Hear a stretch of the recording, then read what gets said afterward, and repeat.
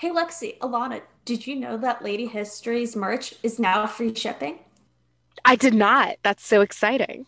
It's free shipping. You It's mean I great. can get a t-shirt for the exact price it shows on the website without paying any extra money to ship it now?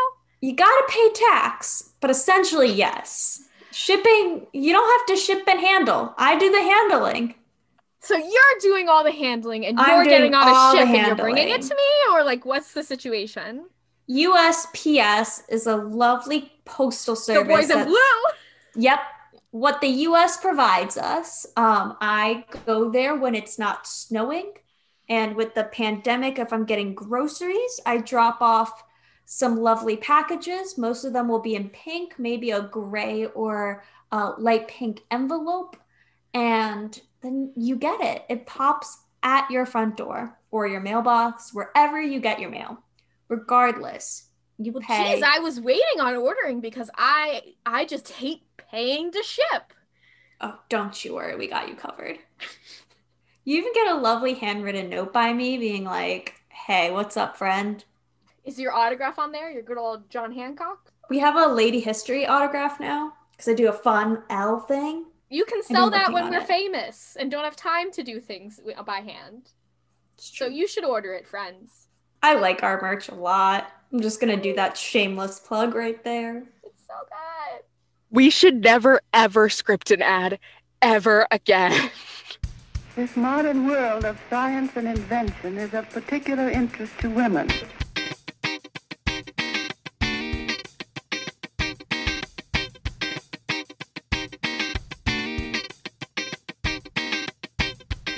Hello and welcome to Lady History, the good, the bad, and the ugly ladies you missed in history class. As usual, I am here with Lexi. Lexi, how old were you when you discovered feminism? Probably like 14 on like the tumblers. Yeah, the tumblers. Good times. Bad times. I was being sarcastic. Oh, okay, good. Tumblr's a cesspit. Well, it was. Now I think it's gotten a lot better. And of course, joining us is Haley. Haley, how old were you when you started identifying as a feminist? I don't know. I don't think I've ever like uttered the words I am a feminist, but known in my heart that like just equality. So 23.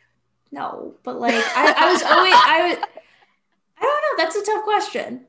Because I learned what like the vocabulary of feminism came into my sphere middle school, high school, but the introduction was people misusing the word feminism.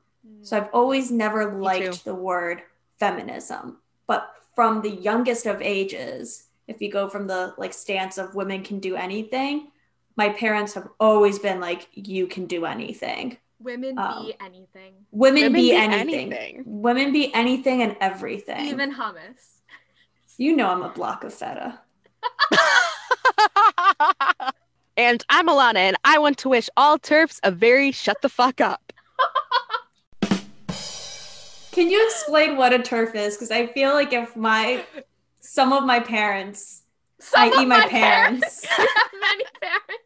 if they ever listen and they hear the word My turf, grandma they're going had to think to- of a wait. soccer turf. My grandma had to Google merch when we announced that we had merch, and so That's Okay, cool. no, we should so a probably. turf- We should Do you want me to probably clarify. redo it so that I say what a TERF No, is? just I'll do the cut, and then now let's explain turf so that like my Okay. grandma who had to Google merch So, knows what the term is. got it. So TERF is TERF, and it stands for Trans Exclusionary Radical Feminist, and it's people who like equate womanhood with vaginas and like being able to menstruate, which is something I saw on J.K. Rowling's Twitter once. Is like someone in the headline used Well, the she's phrase. like head turf of all the turfs. Oh yeah, she is head TERF. She's the queen of the turfs. She's the queen of the TERFs. But someone in the headline was like had used people who menstruate instead of it, like had just used that in the headline. Oh, I And know J.K. this, Rowling yeah. I retweeted remember it and was this. like, people who menstruate. What do you mean women? And I looked at that and I was like, J.K. Rowling is going to go through menopause and have a goddamn crisis. That's exactly what I was thinking. Yeah, She's you going to have a texted- crisis. You're like, what's gonna happen? You texted the group chat and you're like, I think you said she's gonna have a goddamn crisis. But Probably I remember did. seeing that on one of the days I go on Twitter, And I thought back to the time in like high school where I just didn't have my period for months. You almost a year. ceased to be a woman at the time. And I just like, I guess like wasn't a woman. It's okay. I'm okay with that. Some people, some cisgender women don't get periods for any number of reasons. Oh, menopause, you're gonna have a crazy. That's so Some crazy. people menopause, get you're gonna have a periods and they crisis. aren't women. Imagine equating women with their reproductive ability like a misogynist does. I've ceased to exist. Listen, you hit menopause. Apparently, according to these people, you cease to be woman.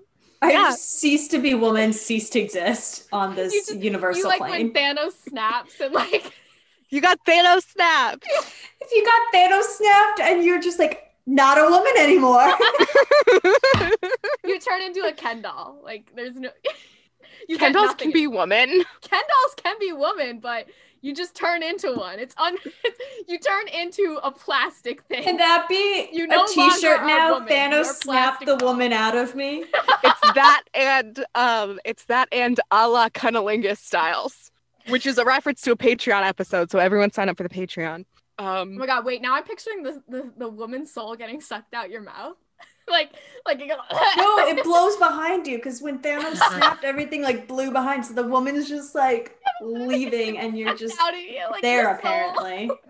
I know you two have issues with the phrase, or I know that's what we talked about before. Yeah. That you've like, Which is why we aren't going to title this episode "The Waves of Feminism," but we still don't know yet, as of recording, what we're going to call it.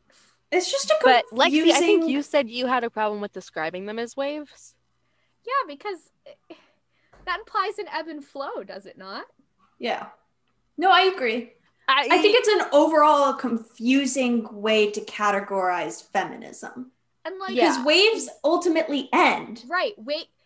Like waves happen for a brief moment and then they disappear. And it's also very US way of describing how history works. Right. That it's like segmented It's chunks that of Western events. like timeline. Yeah. Like And that's things not how happen and history stop is. and happen and Also, stop. Western feminism a lot of times looks different than Eastern feminism. Yes. Truth tea, honey. And, well, here's the other thing. Here's my other problem with it, just to get it out of the way. Saying that there's waves of feminism implies that there's a singular, like, the feminism. But, like, a lot of people we associate with first wave feminism were racist. Mm-hmm. And a lot of modern feminists, not all of them, obviously, some don't, but some are, many of them are intersectional feminists who believe that fighting racism is, part of fighting sexism. So to call it one movement is also life be complicated. I think there's value in calling it waves of feminism personally, only because I totally agree with everything you're saying, but I think it's in theory they all had the same general idea in mind, women be equal. Yes. And that's what they were going off of. But I think not even for first wave, which I'll kind of talk. Well, but so that's what I'm saying is that each wave kind of fought for some, in theory, they were like, women have same rights as men. Yeah. That's right? the basic principle that makes it all really. That makes it happen like that. But I think each wave, in air quotes, is because they fought for different things, even though they all kind of but even the same goal. Segmenting, because that's the other problem with segmenting by year. Just because it turned to 1960 doesn't mean someone who was thinking of something last year stopped thinking about it. It's not, waves is not a great term, but I think it's a helpful educational tool because it's a helpful educational tool. When you're teaching, it makes it easier to conceptualize. Right. Like how if you're telling a group of high schoolers, very introductory, first ever understanding. I'm thinking it's like a river.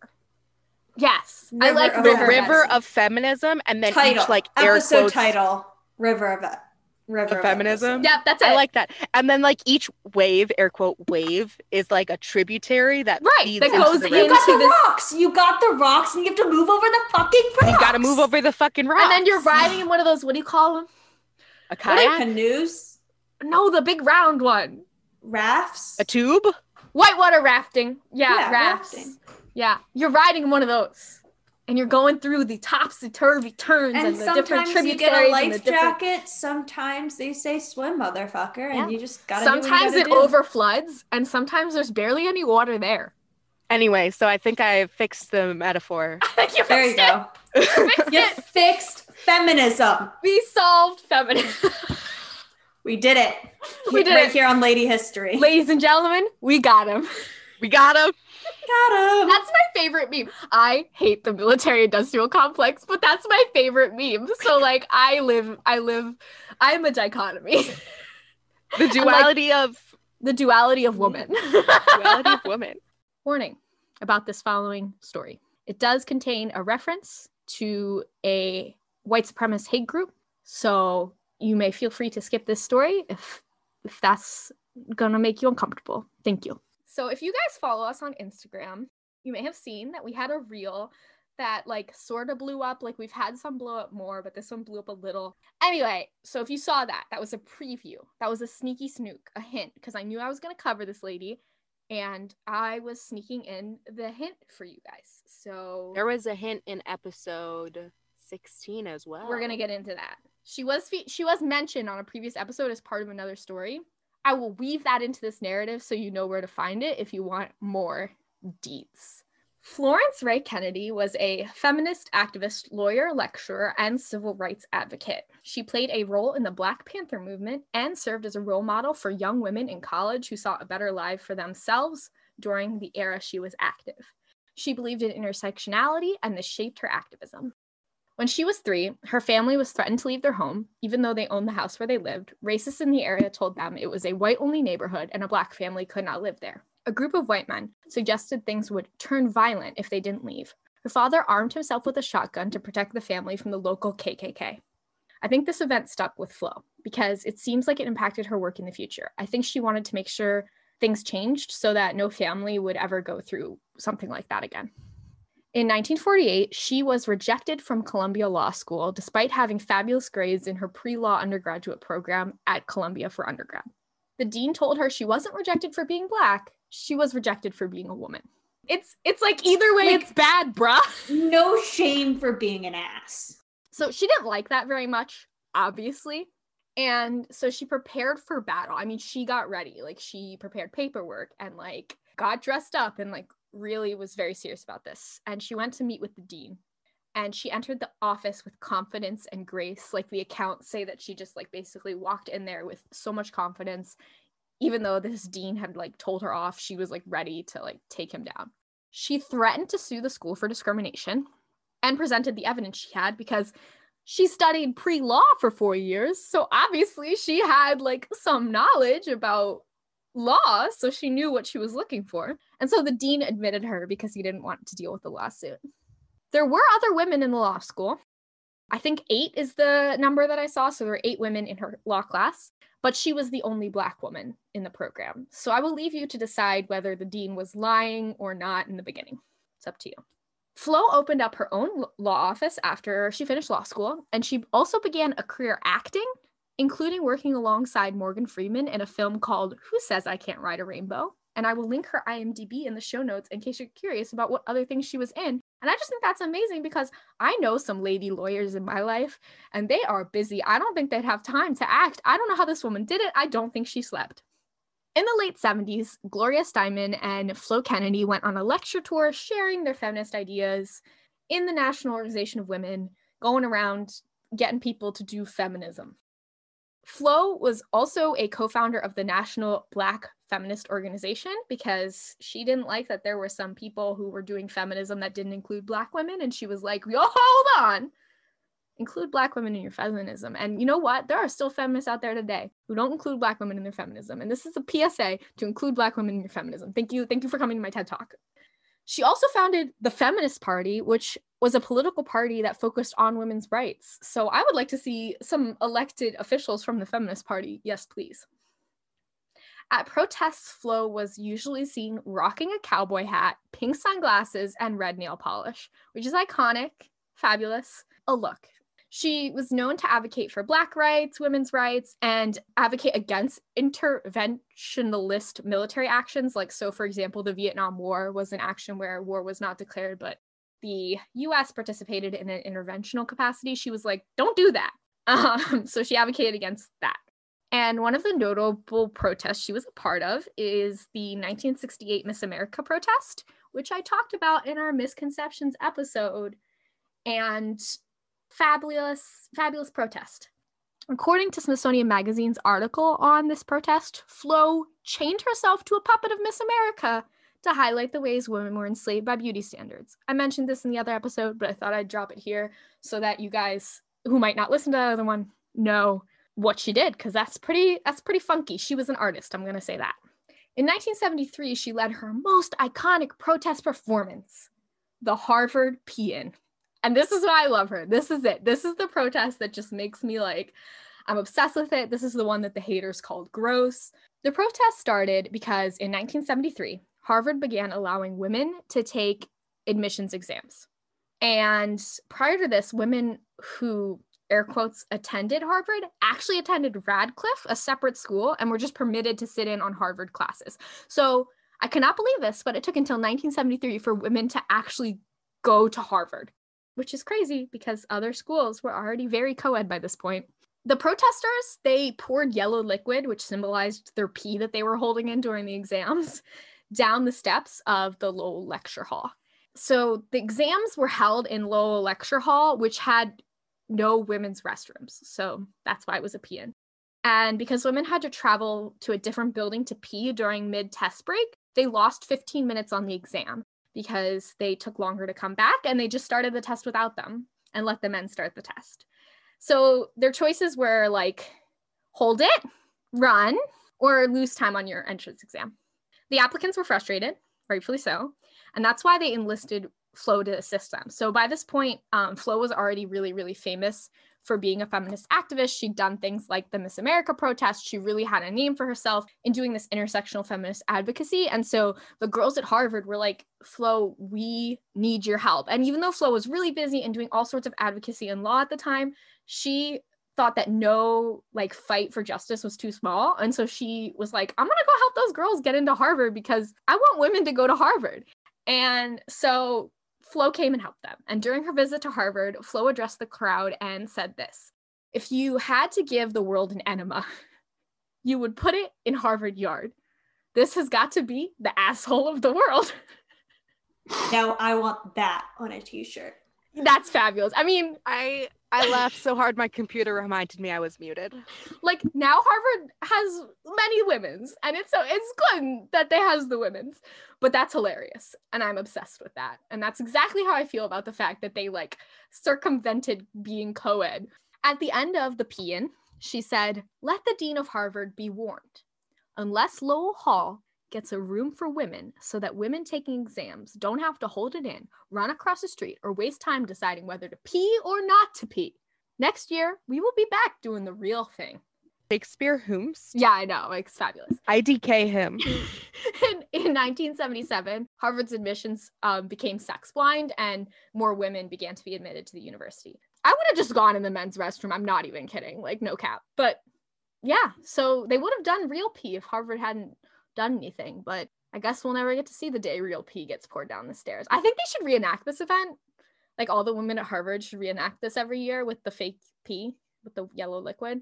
As long as it's like eco-friendly yellow liquid. Like it's like, you know what I mean? Like it's not chemicals. Like tea would be chill. Maybe it's got fertilizer, so it's like there's a reason we're pouring it down the steps into the yard. Turmeric water? Ooh. It doesn't harm the ecosystem?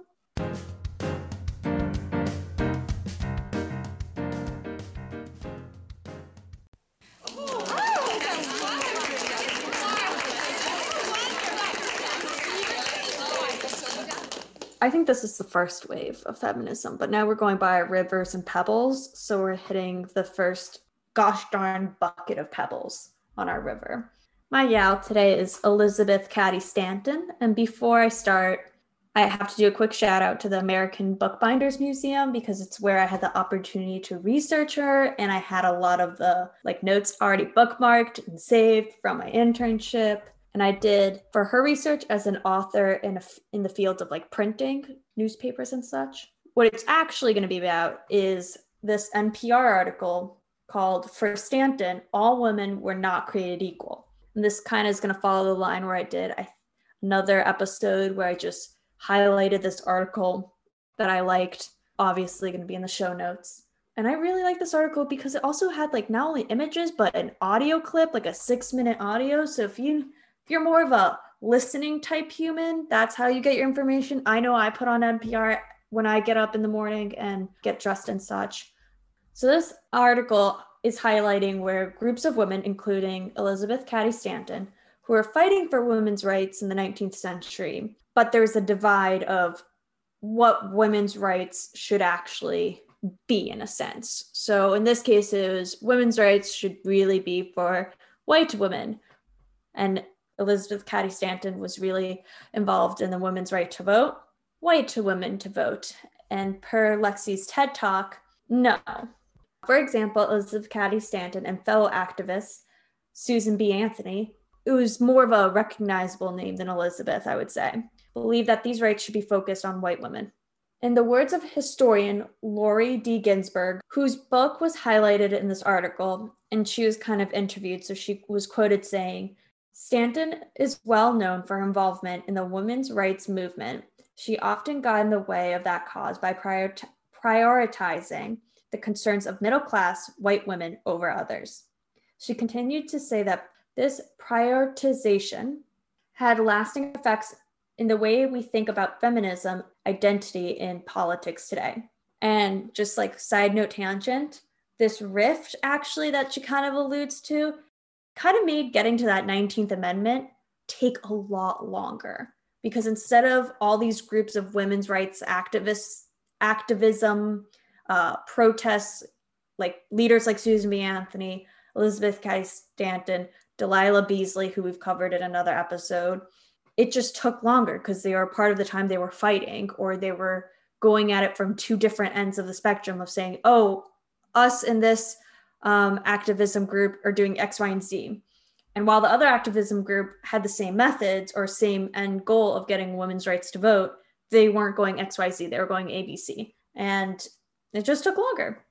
So this article, which also I want to give to like a shout out to NPR, and also hopefully what I say with my story along with it doesn't diminish what the suffragists or activists did, like Elizabeth Cady Stanton.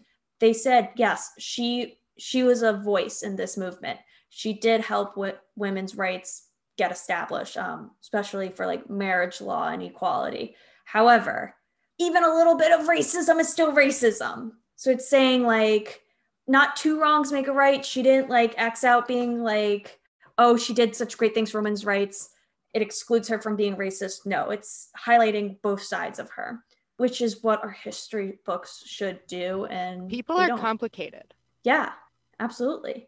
As the NPR called it, on the women Elizabeth Cady Stanton really fought for, she was a well-educated woman and put those skills to use by writing and lecturing about women's rights to vote. She married abolitionist lecturer Henry Stanton, which is not important other than the fun fact that she refused to say the word obey in her vows. I don't like the traditional wedding vows, so for me that was fun. Another way he was helpful was that she was able to meet abolitionist Lucretia Mott on their honeymoon in London, and because of that friendship, and like 8 short years later, in 1848, Stanton and Mott held the first women's rights convention at Seneca Falls, New York. So like she was married, not important, maybe a little important. That same year, she did a lot of advocating and urging of Congress to pass acts like the New York Married Women's Property Act. And remember that rift I talked about?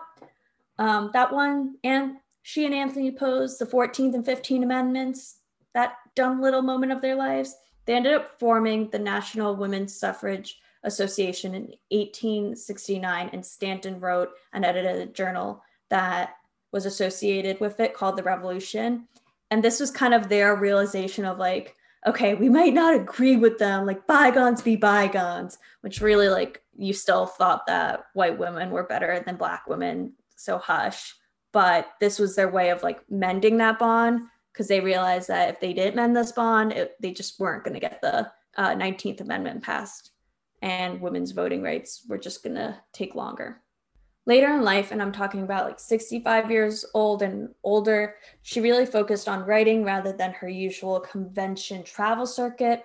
It was in this time that she wrote 3 volumes of The History of Women's Suffrage, and with Anthony and Matilda Gosling Gage, The Women's Bible, and then 8 Years and More, which was her autobiography. I think, found all of these books on Project Gutenberg, which was like a free platform for books.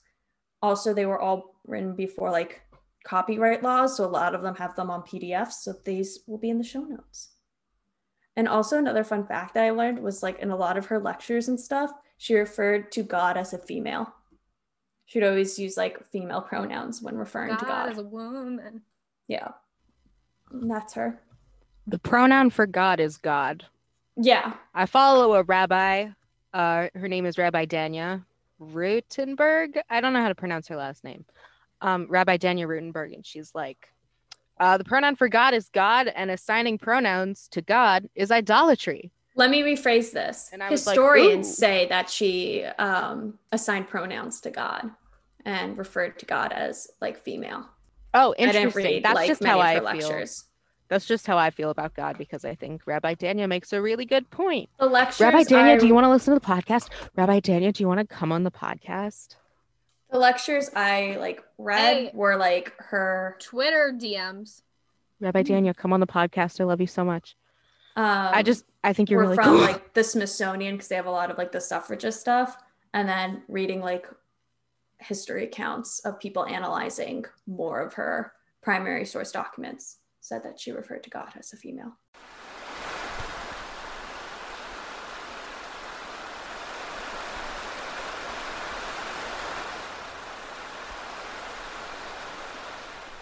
So does everyone remember in episode 12 when I said that I wanted to do an episode on pre-first wave feminism just so that I could talk about Mary Wollstonecraft? Do you remember that? Is today the day? Dreams do come true, kids, because today I am talking about Mary Wollstonecraft. Mary Wollstonecraft was born on April 27th, 1759, a Taurus in London. She was the second of 7 children and the oldest girl, which will come into play a little bit later. Her grandfather was very rich, but her father had basically squandered most of his inheritance, so only Mary's older brother, Ned, got to go to school and get a formal education. And Mary took that personally, ... In 1778, she was a lady's companion, and I have no idea what the fuck that means. I think I know what that means. Can you explain it to me? Because I don't know. This is from like Little Women and being really interested in that history time phase.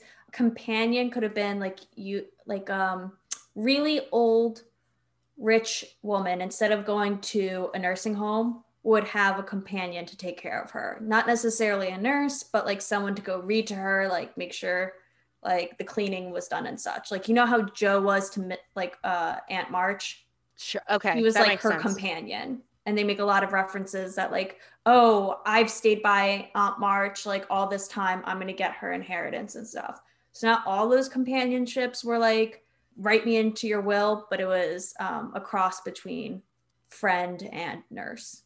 That makes more sense. Thank you. That helped me. Thank you. So she did that for a bit in Bath. That was definitely the vibe I got from reading about it. I was like, but what does this actually mean? It just means you have like an elderly friend and you hang out with them, take care of them, make sure they're not lonely. But Mary had to return to London in 1780 when her mother got sick. Mary was her nurse, but her mother still died the next year. The next tragedy came in 1783 when Mary convinced her sister Eliza to leave her abusive husband and newborn baby to go into hiding with her, and the baby ended up dying. Good news, though, because the year after that, Mary, Eliza, and Mary's best friend, Fanny Blood, which is a tragic name to have in the UK. Oh, God. Oh, that's a double whammy. It is a bad name to have in the UK. Oof. The biggest oof. Anyways, they started a school. But the school only lasted a year because Fanny got married and moved to Portugal in 1785. And Mary abandoned the school that November to help Fanny, who was sick and pregnant, and both Fanny and the baby died. Mary was broke and forced to be a governess in Ireland for a lord and lady's 2 daughters, which was a position that Mary hated. And then in 1787, she returned to London and met a radical publisher named Joseph Johnson, who employed her as an assistant and actually published some of her writing, which is really cool. Just going to jump over to France for a bit for some context for the next one. There is a revolution a-brewing over there at this point. And in 1790, English philosopher Edmund Burke published something that is not important, but basically he was like, a French Revolution is not good. It's not going to be good. And Mary was like, actually, no, fuck that. Revolution happening will be important. And she published A Vindication of the Rights of Men. And then in 1792, Mary was like, actually, I got more to say. And she published, can you guess the title? Women. A Ladies. Vindication of the Rights of Women. Close enough.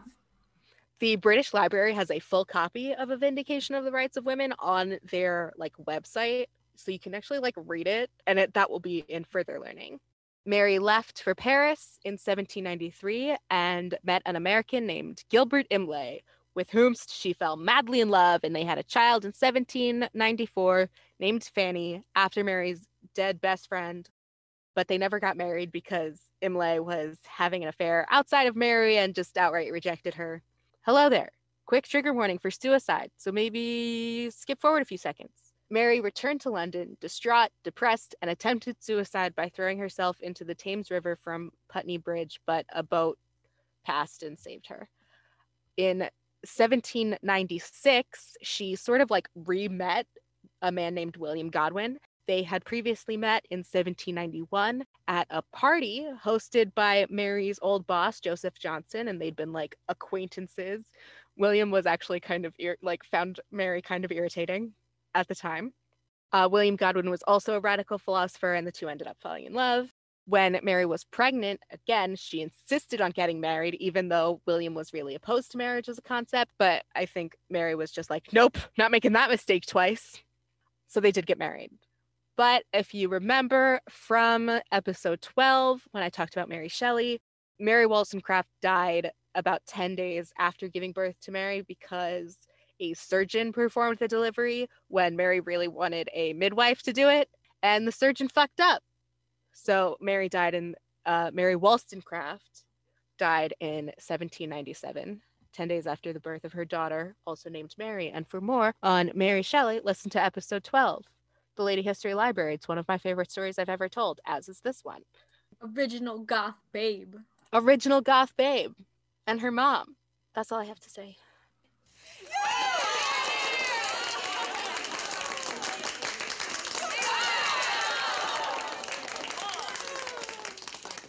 You can find this podcast on Twitter and Instagram at Lady History Pod. Our show notes and a transcript of this episode will be on ladyhistorypod.com. You can buy our merch there too. If you like the show, leave us a review or tell your friends. And if you don't like the show, keep it to yourself. Our logo is by Alexia Ibarra. You can find her on Twitter and Instagram at LexiBDraws. Our theme music is by me, GarageBand, and Amelia Earhart. Lexi is doing the editing. You will not see us, and we will not see you, but you will hear us next time on Lady History.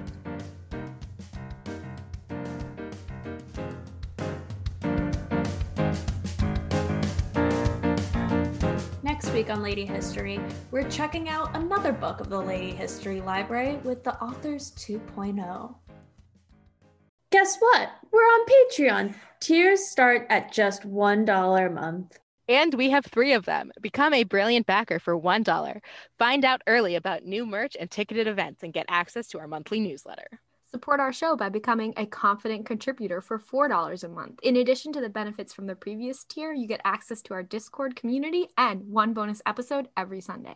Or lastly, prove that you love us the most by becoming a sensational superfan for $7. In addition to the benefits from the previous tiers, get access to a monthly interactive live stream with one of us and get the power to decide future Lady History content by voting. Join our community and help us keep the show running at patreon.com/ladyhistorypod. Woohoo! We did it!